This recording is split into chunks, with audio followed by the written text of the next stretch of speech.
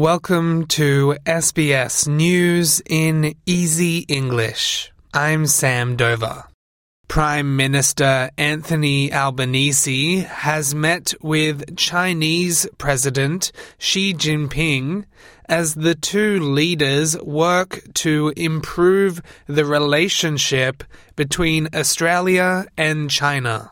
In his opening statement, President Xi thanked Mr. Albanese and his government for its hard work in improving relations.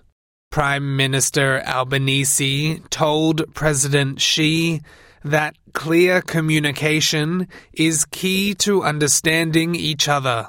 And I believe that we can all benefit from the greater understanding that comes from high-level dialogue and people-to-people links, and that a strong relationship between our two countries will be beneficial into the future.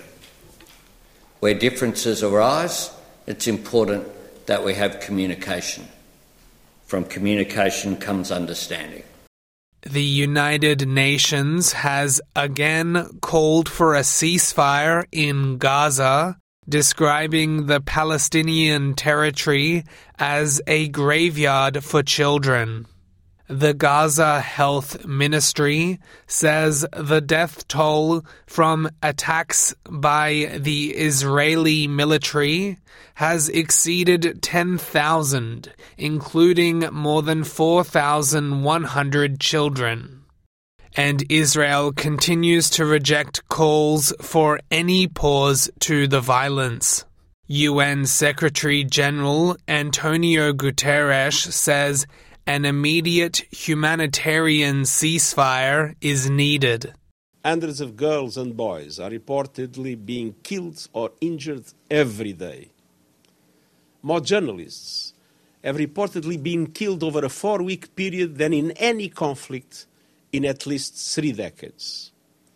More United Nations aid workers have been killed than in any comparable period in the history of our organization.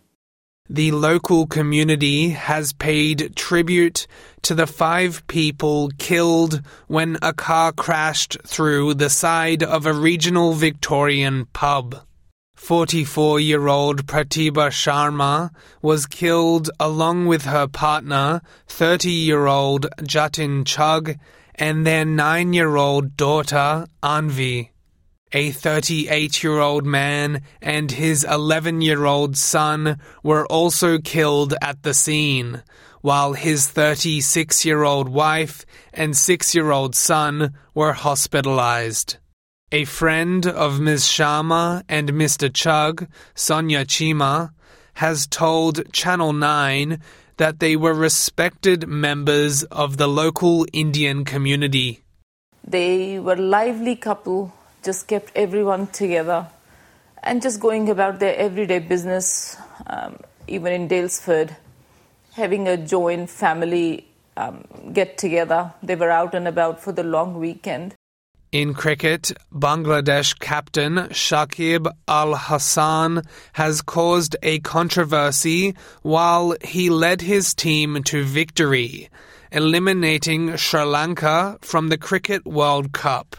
Al Hasan helped with a 169-run partnership with Najmul Hossain Shanto to help Bangladesh chase down a 280-run target in their 3-wicket victory in Delhi.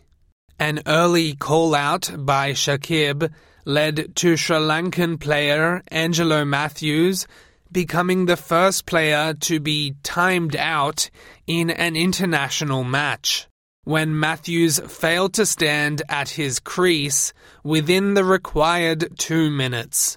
Shakib told official broadcaster Fox Sports he had no choice but to make the call after Matthews was delayed when his helmet strap snapped. I don't know it's right or wrong, but I felt like I was at a war, so I had to take a decision to make sure that my team wins, and whatever I had to do, I had to do it. Right or wrong, there will be debates, but if it's in the rules, I don't mind taking those chances. I'm Sam Dover. This is SBS News in Easy English.